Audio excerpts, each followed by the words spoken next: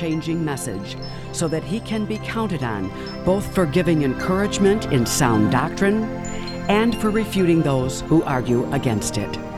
WSFI 88.5 FM presents Reclamation Theology with Kyle Clement.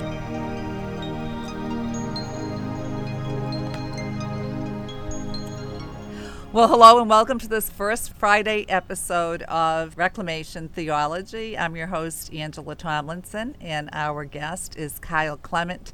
For those of you who aren't familiar with Kyle, loyal to the magisterium of the Roman Catholic Church, Clement has been involved in the curriculum, consultation, and formation of priests and laity relating to Catholic liberation and exorcism for over 15 years. A member of the religious association Societas Matris Dolorissime, he and Father Chad Ripperger have founded an organization known as Liber Christo, where he provides instruction, evaluation, case investigation, consultation, and ongoing formation for bishops, exorcists, dioceses, and religious institutions in the United States and abroad, as well as establishing the materials and protocols for the same. So, Kyle, welcome again to this episode of Reclamation Theology. Thank you, Angela. It's good to be with you and your listeners this morning.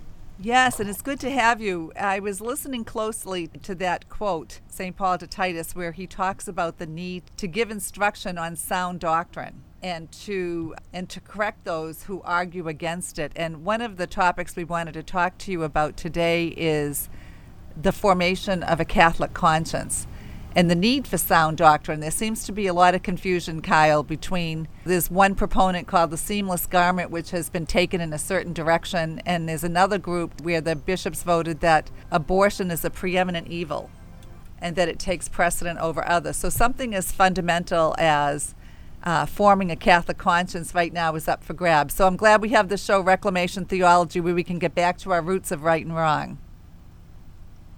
Well, thank you, Angela. I think that was the whole movement, or the whole motivation to do the show, was not to foster an agenda as much as to speak for our faith. And there is oftentimes the loudest argument is the weakest argument, and so we're seeing that played out now, especially in politics. And politics has become the epitome of that observation, where the loudest argument is usually the weakest argument. And we struggle to live our faith. We don't know our faith. We lack the courage to live it, and the courage to be the conscience of the culture. And we see this affect clergy as well as laity. And so we have a generation of malformed clergy, and we have two generations of malformed laity. And so in many ways, it's literally the blind leading the blind. Kyle, beginning at the beginning, what is our conscience? They talk about following our conscience, having your conscience prevail. What is our conscience? Well, I think that first and foremost is to understand that, and I must make this statement, I am not formally trained in theology or in psychology. As Will Rogers would say, all I know is what I've lived. And so participating in exorcism for several years, you realize and you come to understand functional theology, meaning what is functional, what is speculative, because the demon will yield or he will not yield, and he will only yield to truth. And so I think that the first observation we have to make is relativism and modernism is what we live and what we think today. Is it different than what the church taught for 19 centuries? The development of what the church taught based upon what our Lord taught. And so I think that's key. Now, the terminology, there's been a formalization of terminology with regard to theology and philosophy. And while that's a good thing, oftentimes it militates against direct understanding or the functional usage thereof. For instance, the soldier on the battlefield does not need to know the physics of ballistics to know that if he shoots, it'll have an effect, and if someone shoots at him, it'll have an effect. And so I think that it's key for us to not divide along these lines, but to understand that for the foot soldier, the war is a much different activity than it is for the general. And so the war is different for the laity than it is for the properly formed clergy, and for sure for the malformed clergy. So all that having been said, your question was, what is conscience? And so let's look at it from a couple of different ways. And what I'll give you will not be the formal definition, theological or philosophy definition of conscience.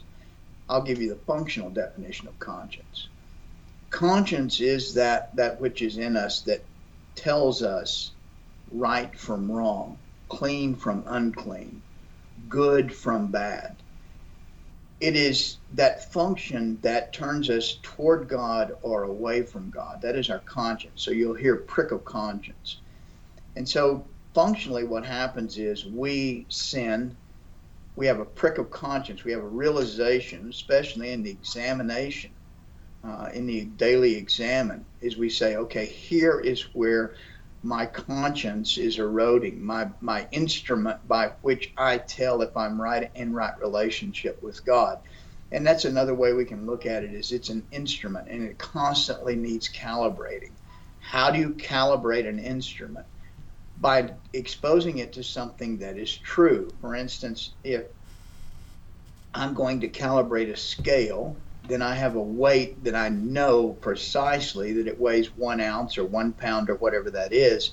I'll place that weight on the scale to be calibrated, and then the scale will tell me what the scale thinks it weighs. And if it's off, then I have to adjust the scale. This is a very key concept, because the way we calibrated our conscience for centuries was through the three legs, the three supports, the three pillars of Catholicism. And they were tradition, magisterium, and scripture. And all three of those have been under vehement attack and deformation. So it's difficult to calibrate our conscience, our instrument, modernly. We're not getting this weekly calibration in confession. We're not getting this weekly calibration in homily. We're not getting this weekly calibration whereby our intellect is constantly tuned toward God. And so I'd like to discuss that concept just a little bit, because that is a key, is that we are actually deforming our instrument, our conscience, when we are developing opinion and we're engaging in secular discourse, especially on politics, to the neglect of our readings of Holy Scripture, our readings of the saints, our listening to right doctrine and homilies that reflect right doctrine and tradition. And the phraseology, we've lost it. Words have lost their meaning. We participate in activities which deform our conscience, which deform our properly formed Catholic conscience. Can you kill your conscience? You can severely wound it. You can't kill it, because you are a creature and you have a relationship with Creator, whether you want it or not. You can render your conscience moribund. You can greatly wound it. You can render it almost inoperative, but there is no conscience beyond being pricked, which is the realization that I have sinned against you and against God. And ultimately, this is the prodigal's realization in the pig pen, is the pricking of conscience. And the phrase in the scriptures is, and he came to his senses. And so at some point, it doesn't matter how deep the life of depravity is, and we see this in practicing Satanists. It's interesting. There's something they won't do, or that they realize this is so deviant, and then they that prick of conscience awakens them to the fog that they're in, and they realize, I have come so far and I've fallen into such a depth of depravity that I've ruined my relationship, or I've damaged my relationship with God. And then there's the Psalm 130, the profundus response to that, which is, out of the depths I cried to you, O Lord. And this is the primordial cry, the cry of creature to Creator, and God hears that. So it doesn't matter how deep we've fallen into depravity. The prick of conscience, none of us are beyond that. And so it's a good question that you ask, because it gives you an indication of prayer, and that is just that awake, O sleeper, all of us who have breath, all of us who are creature, that something would happen that would draw us to look up toward Creator, that we would leave that ad hominem posture and be ad orientem, that focused on God, even if it's just in that moment. Because this is the beginning of conversion, is this realization that we've damaged relationship with God, and that there is in fact a God. I think that's something that we miss, is we often pray wanting to affect behavior, not conversion. And that opens up a whole other topic. But speaking to that, can one kill one's conscience? You can severely impair it, you can render it moribund, but you cannot kill it. What are the symptoms that someone exhibits when their conscience has been deeply wounded? Well, the two primary symptoms that we see is self-justification for behavior they know to be sinful or contrary to the faith. That's number one. Number two is a desire to preserve or to affect or erect reputation, meaning in this moment one seeks the affirmation of one's peers or other creatures to the neglect of the relationship with Creator. So those are your two main landmarks, and I think they're very sobering, and we realize that in many places our instrument is in fact damaged. In the prayers of the Auxilium Christianorum today is the prayer of humility, litany of humility. Very, very good. It falls on Friday, when we commemorate on every Friday the Passion of our Lord. But a properly formed conscience helps direct our thoughts to our Lord, Our Lady, to our faith.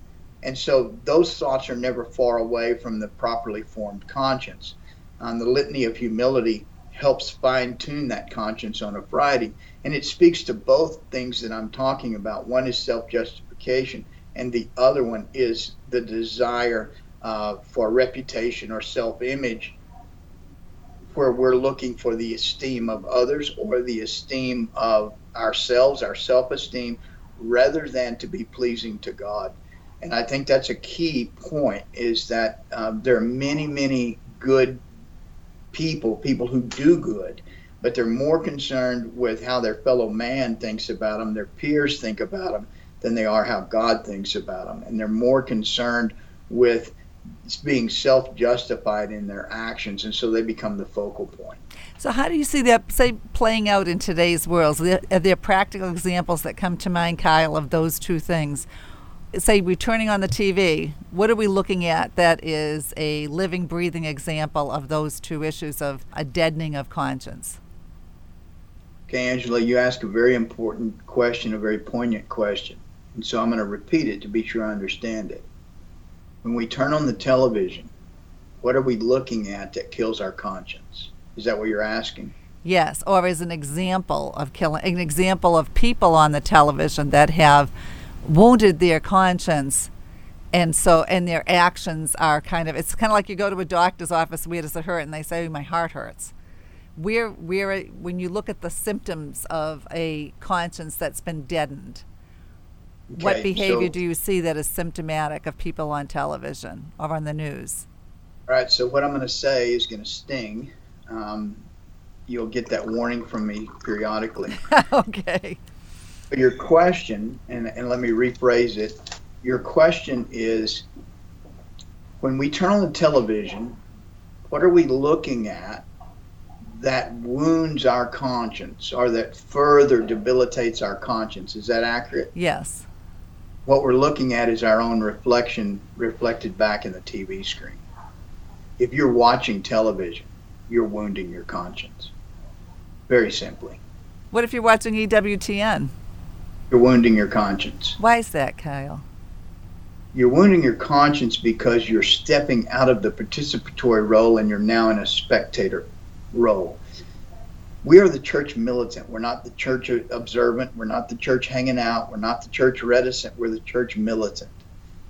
And often when you're watching someone pray, you're not praying.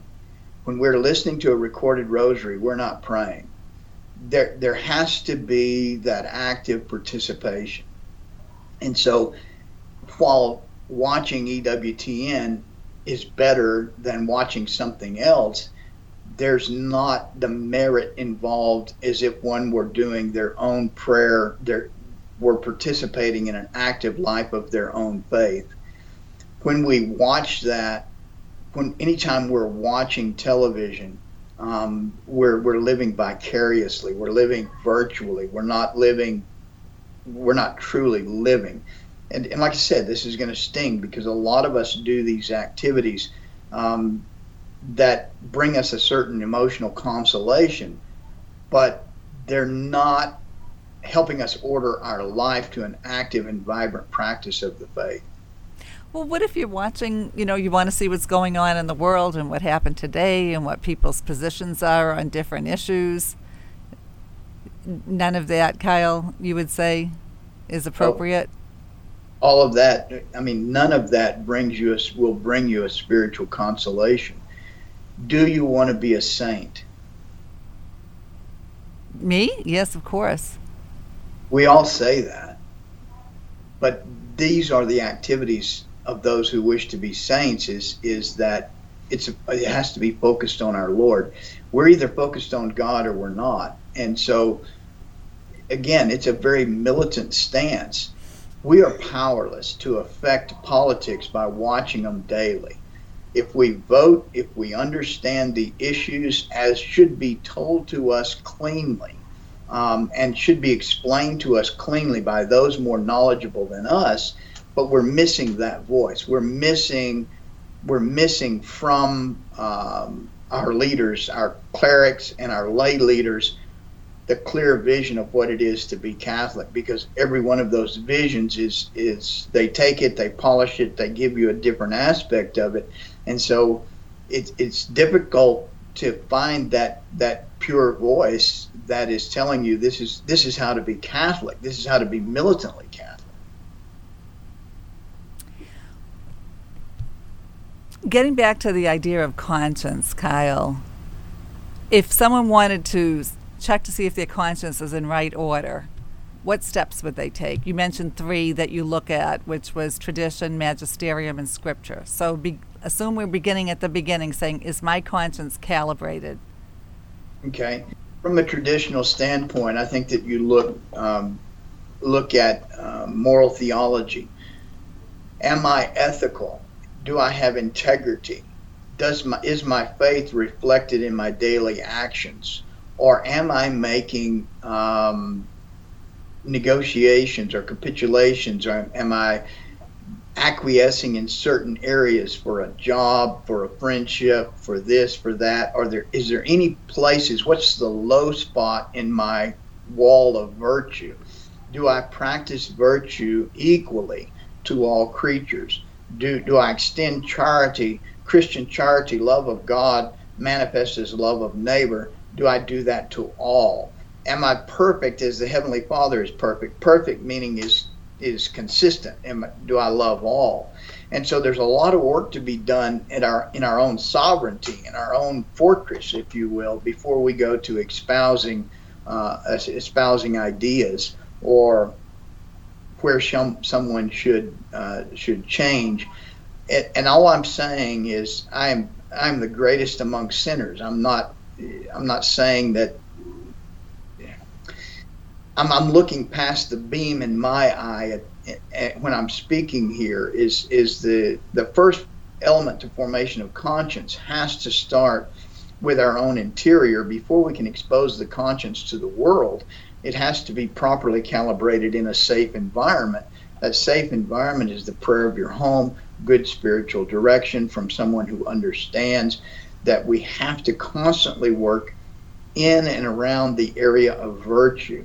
And so what is the traditional view of virtue? What is the traditional view of the relationship between the spiritual works of mercy and the corporal works of mercy?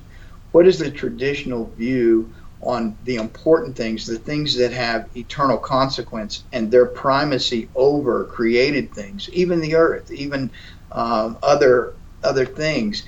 There is a wonderful prayer in circulation out there. I've been handing out these prayer cards. It's a prayer to Our Lady, exterminatrix of all heresy. Wow. I think it's very, very important for us to be praying this prayer. I don't have a card right at hand, but it's to Our Lady, exterminatrix of all heresies. I ordered this card from the Bond family. I don't know if you're familiar with Pete Bond and his family, which make prayer cards, but you'll be able to Google it and find it there. But essentially it talks about the clear understanding of what is important, what is not important, and the heresies and errors of our age, which is the elevation of created things and creatures over the Creator. So that's first of all, what is the traditional look at this?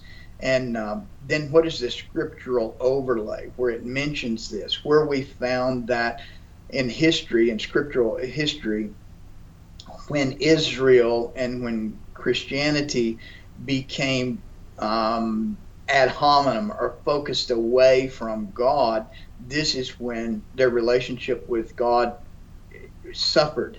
The sin cycle of the Old Testament was largely when Israel was trying to be like its neighbors. They wanted a king. They wanted certain things. They wanted to be Hellenized. So when any time Israel engaged in politics, it did not go well. And Catholicism is what Judaism looks like if you believe that Jesus was the Messiah. This is the continuation of God's chosen people. God chose the Israelites. We as Gentiles choose God. And then through the adoption process are joined to him. But we're still supposed to be his manifestation, his people, a people who live according to those tenets and teachings that reflect God to the rest of humanity. Ultimately, that's what it is to be Catholic. Are you reflecting the values that our Lord preached, that he talked about, that he taught us? The integrity of creation, the integrity of the human person.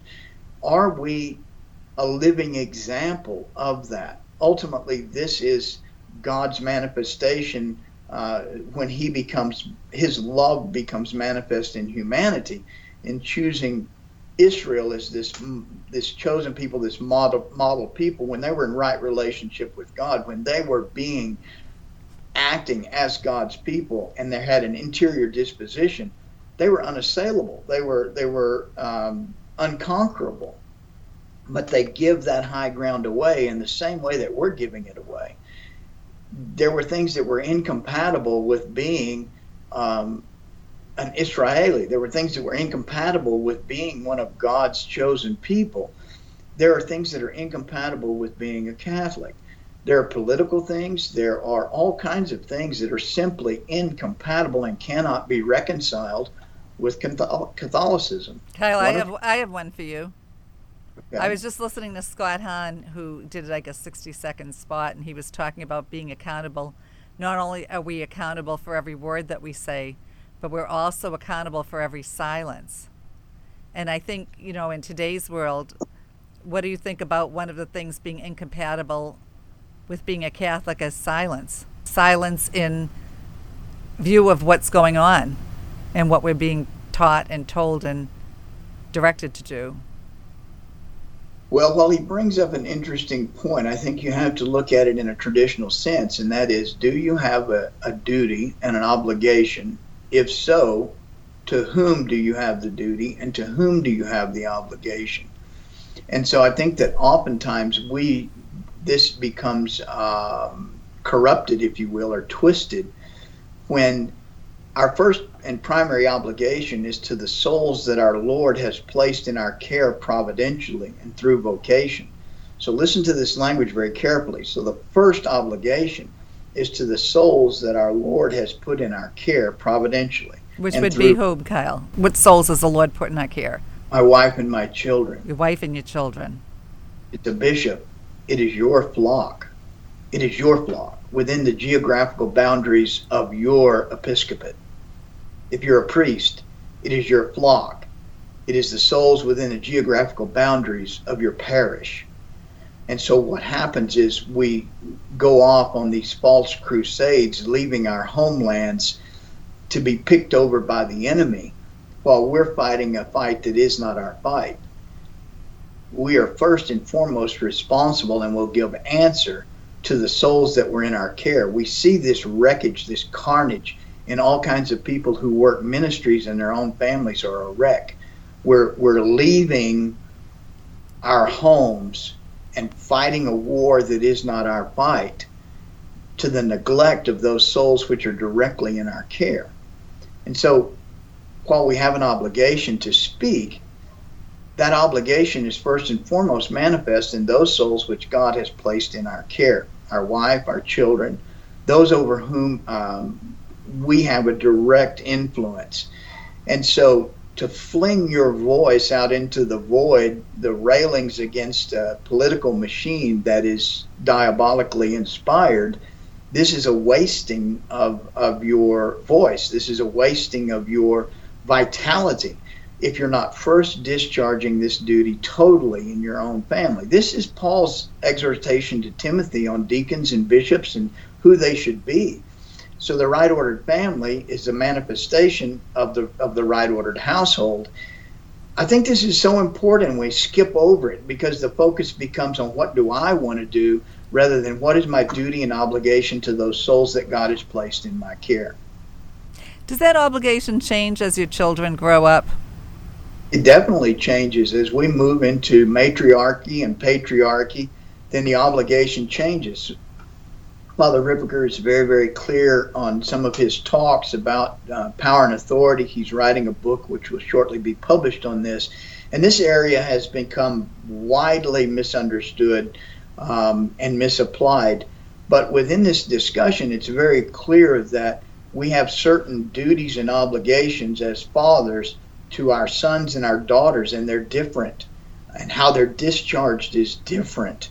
And so I would urge you to listen to some of his talks, get this book, because I think it'll be a very, very pivotal book, because it brings back a clarity to an understanding that we've lost. We see the disorder response toward authority in our clergy. We see many of our priests and deacons who and bishops who are disordered in their relationship to right authority. And this trickles down somewhat. This is that self-justified aspect to the deformed conscience that I was speaking of. Is if we become our own authority, then we're off the reservation, so to speak. So you were talking, Kyle, before I jumped in, you were talking about living our lives as a Catholic.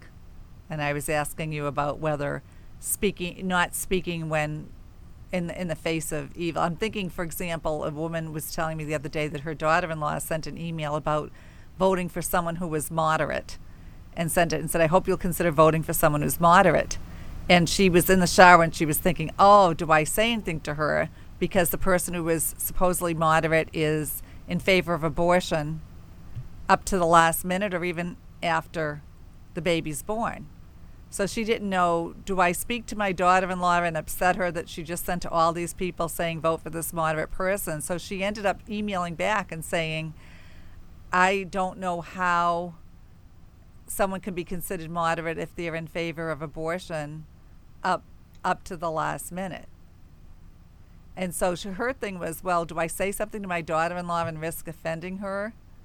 Do I keep silent?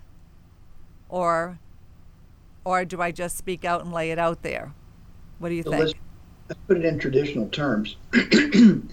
The primary objective is salvation of souls. And so if we look at the spiritual works of mercy, the first three are in this order.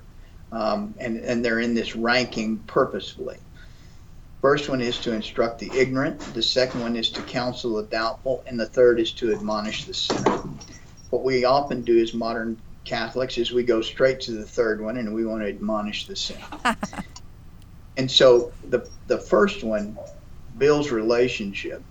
There's a very sacred relationship between mother-in-law and daughter-in-law, very sacred relationship.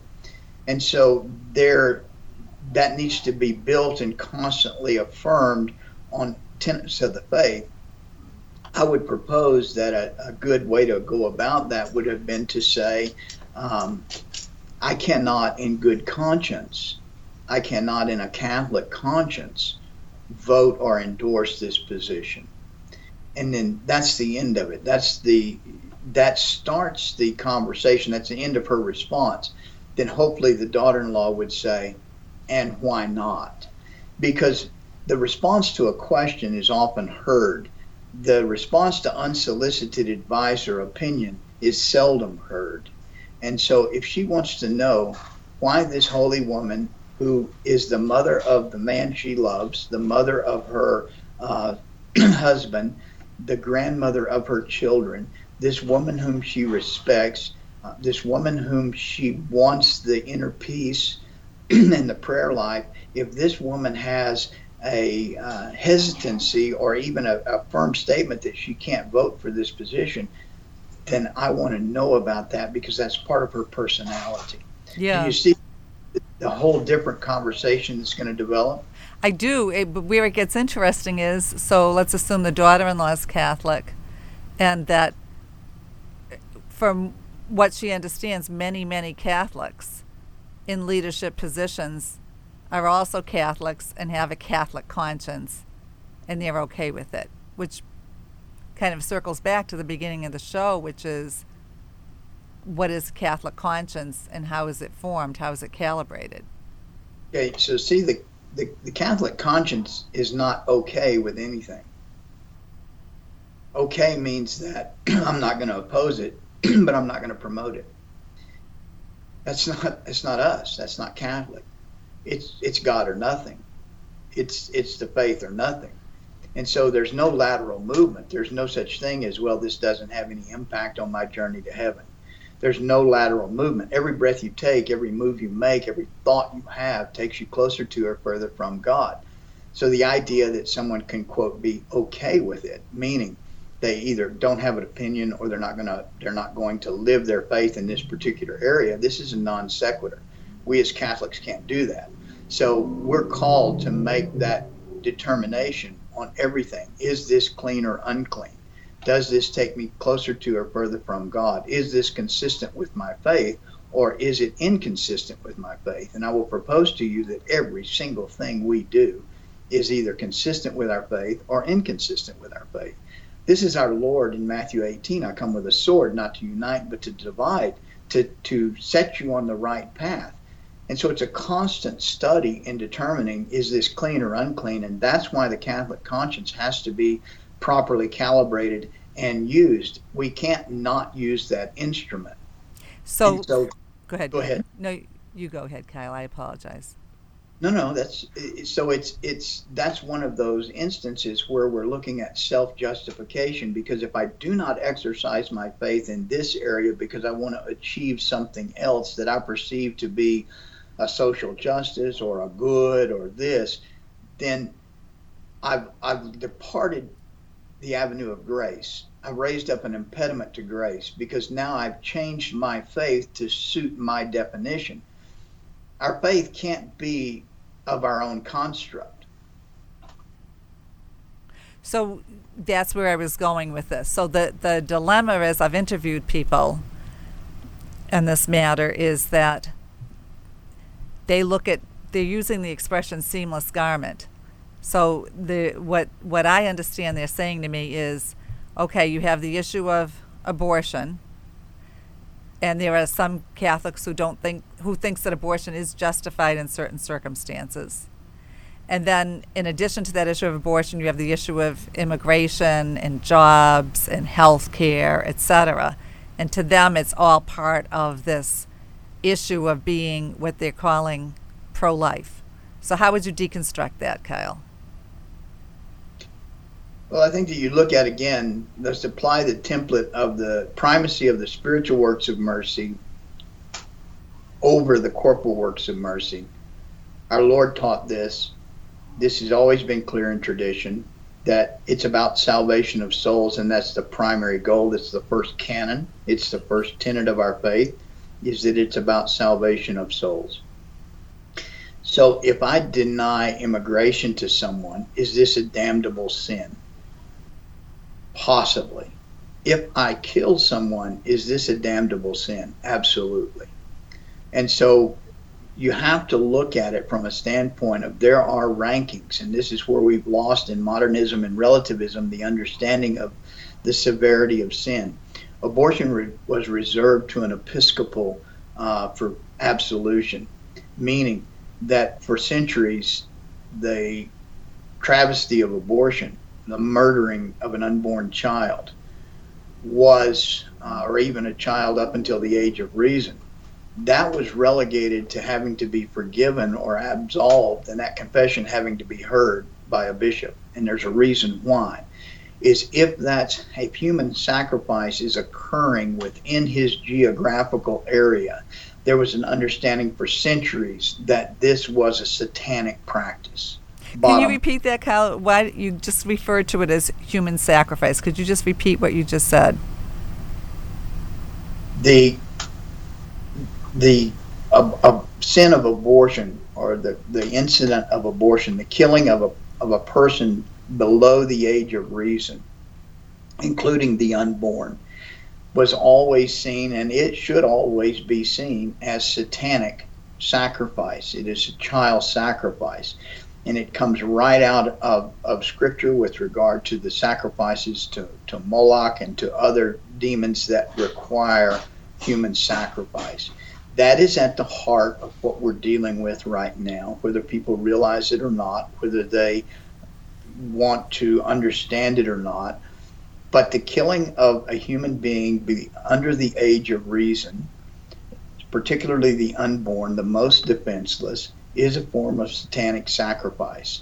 It was seen this way, it was understood to be this, and so this is why this sin was reserved to the episcopate or the bishops for one to confess and receive absolution. The firm amendment of life and the understanding of the severity and depravity of the taking of the life of an unborn human was most egregious, and the church understood this for centuries. It understood this, and that sin was reserved to the bishop. So if someone came into the confessional to a parish priest and began to confess this, then it was his duty to take this person to the bishop. Because if human sacrifice is occurring within the geographical boundaries of one's episcopate, the diocese, then the bishop is now put on notice that there is an active satanic element working against his office, the apostolic office, in this geographical area. The bishop would in fact confront or be in the presence of a diabolical entity, but more specifically to the point, Canon 1172 makes it clear that the bishop is the exorcist within the diocese, and his presence within the diocese is exorcistic. So when he leaves to go to the USCCB meeting, when he leaves to go to this or go to that or travel around the world, that's a home without a father. That's a home without a patriarch. That's a geographical area that's left to the incursion of the enemy. Mm-hmm. So continue along the path you were at about abortion. So there's a ranking of sin. There is a ranking of offenses against God and against the church. Abortion is one of those, and modernly they use the term non-negotiable, but it's one of those sins that is a patent indicator of satanic involvement. The demon will be present to child sacrifice, to the taking of a life. He will be present. He has been present ever since the first taking of life, which was Cain killing Abel. This is not opinion. We just see it functionally. It plays out in exorcism. We hear it over and over and over again. But one grows in power, influence, and ability to command lesser demons through sacrifice of humans. This is the coin of the realm in the diabolical, that one gains influence as a wizard, satanic priest, witch, practitioner, to the extent one is willing to shed innocent blood, and to the extent one is willing to sacrifice to Satan against the integrity of creation, against the office of trust. If you take this to the next understandable step, A priest is a priest forever. Once his hands are consecrated, once he is ordained, everything he does has a ritualistic element. So the pedophilia, the abuse, the even heterosexual misbehavior, any of that done by a priest has now, and as soon as he does it, it has a satanic element. It's not as if a layperson does this. So we need to understand the severity of sin and the depravity, and the moribund our numbed conscience, if you will, is just now starting to wake up and realize, hey, this is wrong. This is patently wrong. But evil militates to absurdity. And so if we start by saying it's permissible to kill a child in the first trimester, then the logical progression is it's permissible to kill a child all the way until they're 18. And then after they're 18, it's going to be permissible for whatever reason for the state to take their life because we've already had this precedent. You have to see the progression of evil or the degradation, the descent of evil. And so as we're willing to lay aside common sense and say homosexual people can be married, when we're willing to give up the language and the understanding of our faith in this way, then our conscience becomes so deformed that the instrument is no longer, we can't apply our Catholic conscience because it's a deformed instrument, it's a defective instrument. So in summary, on the seamless garment argument, that they're all pro-life issues and they all have to be taken into consideration when we're selecting who will lead us and govern us. Your response is, number one, there's a primacy of the spiritual acts of mercy versus the corporal acts of mercy, of which the ones that have been cited are all corporal acts of mercy. And that within the spiritual acts of mercy, we have to also look at the fact that the level of evil of abortion is so great that it takes precedence over the level of evil of the other ills that they're trying to remedy. Is that correct? That's correct. And my answer to the seamless garment movement, which just the use of the term is offensive to me. Why is that, Kyle? Why is it offensive? Because it refers to the garment that was taken off of our Lord before he was crucified. And the implication or indication is this is the way Jesus would have wanted it. I didn't know that. I didn't know where the origin of it was. Yeah, the origin of seamless garment is, and they removed his cloak, and they did not divide it because it was seamless, woven from top to bottom. Read the Passion account. This is the garment for which they cast lots, and they didn't divide it. And so the imagery is offensive to me. I saw a good bumper sticker the other day. It said, "Political correctness is offensive to me." And so I think that it's interesting that the tolerant are intolerant of orthodoxy. This is when you see that it's a little illogical argument as it collapses in on itself. The statement, there is no absolute truth. How do you know that's absolute truth? And so these statements collapse on themselves. But our Lord was very clear in the primacy of the spiritual works of mercy.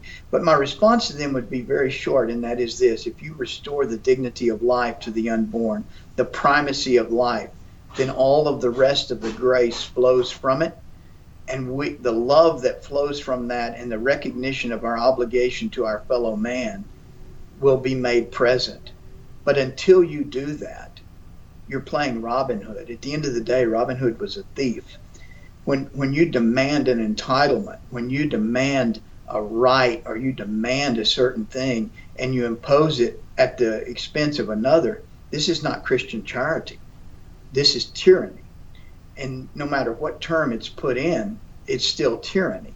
And the idea that these things are equal, this is modernist and relativist movement that has come in, Luciferian movement that's come into the church. They are not equal. It's very, very clear that the salvation of souls is the primary concern and mission of our Lord.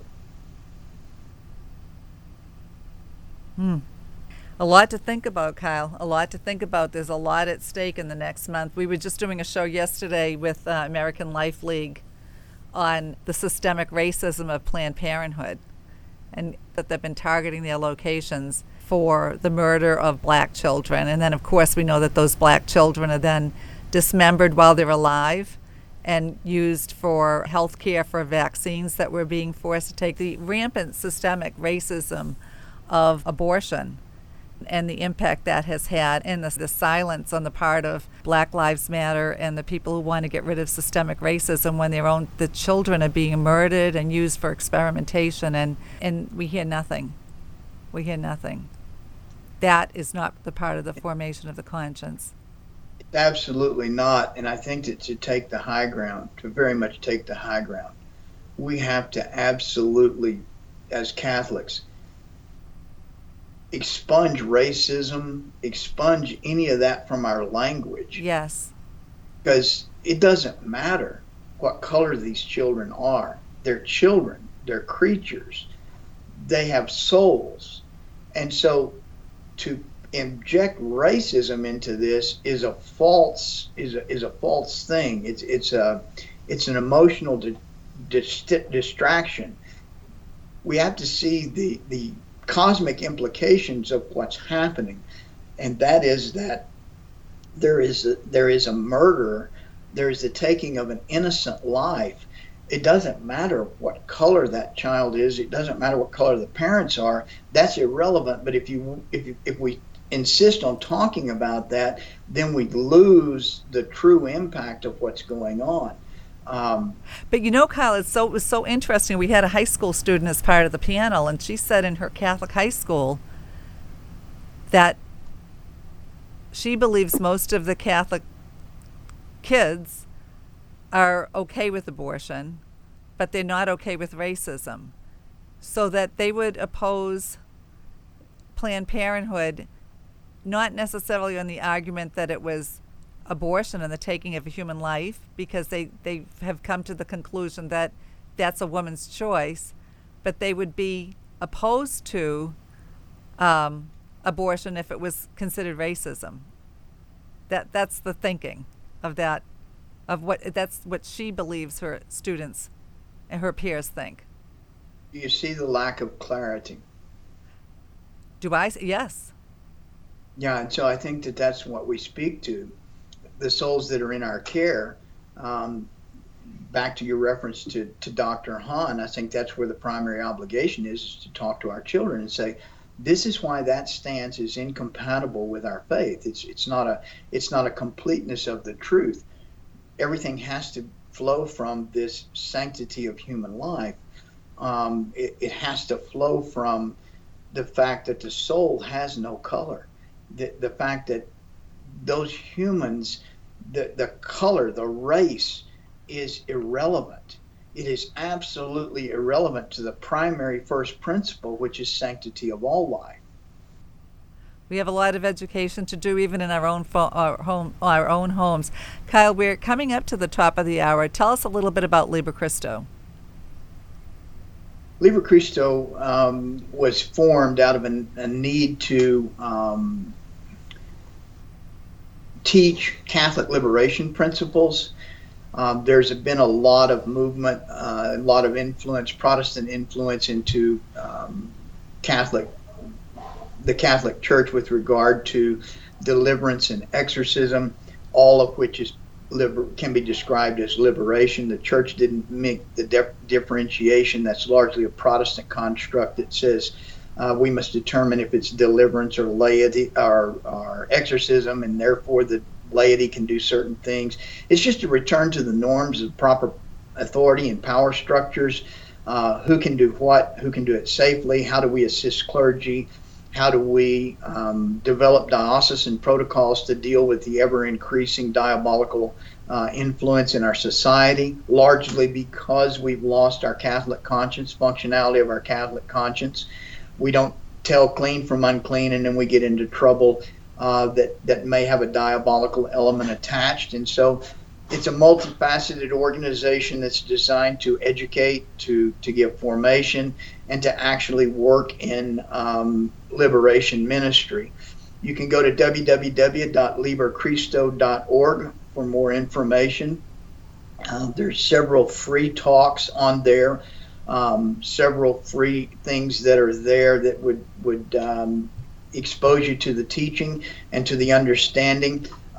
It's the traditional Catholic response built upon monasticism and prayer, on how to dispel the enemy, how to shore up your faith, how to live as a Catholic in this modern world. And there's just a lot of good resources there. It's growing quickly. I think people are hungry for the truth. I think they're hungry for straight talk. I think they're hungry. They have a conscience, and when they hear something they know to be true, there's a resonance in that conscience. There's an interior resonance in that conscience, and you're not going to get that resonance out of the secular sources and out of politically active clergy. You're just simply not going to get that resonance. And so how do you form that Catholic conscience, that common conscience? Read, pray, read the daily readings, because Catholics around the world are reading those readings. Pray the divine office, because religious and others around the world are reading those readings. And so that's what the divine office was designed to do, the daily readings of the Mass, the universality of what the Catholic is reading on a daily, or should be reading on a daily basis, and praying on a daily basis, unites us in prayer. It unites us in thought. And so you begin to participate in a common conscience. If we discuss the martyrs for the day, if we discuss the second reading for the day, if we make this what we talk about instead of politicians and what the latest thing that was done by some group, if we make this the opening remark when we greet fellow Catholics, then you're going to be surprised at what happens to the integrity of your conscience, the quality of your conversation, and the quality of your life. And again, what's the website, Kyle? www.libercristo.org. That was wonderful. Kyle, could we close with a prayer, please? Certainly. In the name of the Father, and the Son, and the Holy Spirit. Lord God Almighty, Ancient of Days, you who bring cosmos out of chaos and order out of disorder, we ask you, especially as we approach the nativity of your Blessed Mother, to be mindful everywhere and always of her docility, her willingness to do your will, her desire to do what you want because you want it, her desire to be formed by you.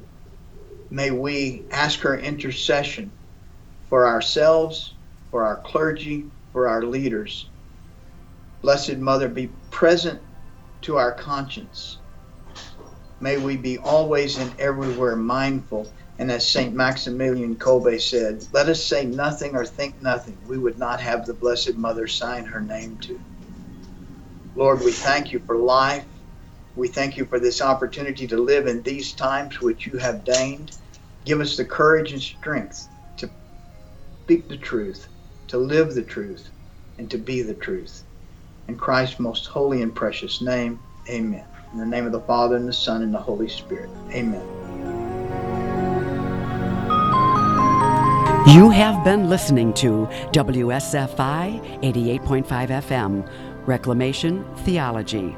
A copy of this broadcast will be made available at WSFICatholicradio.org.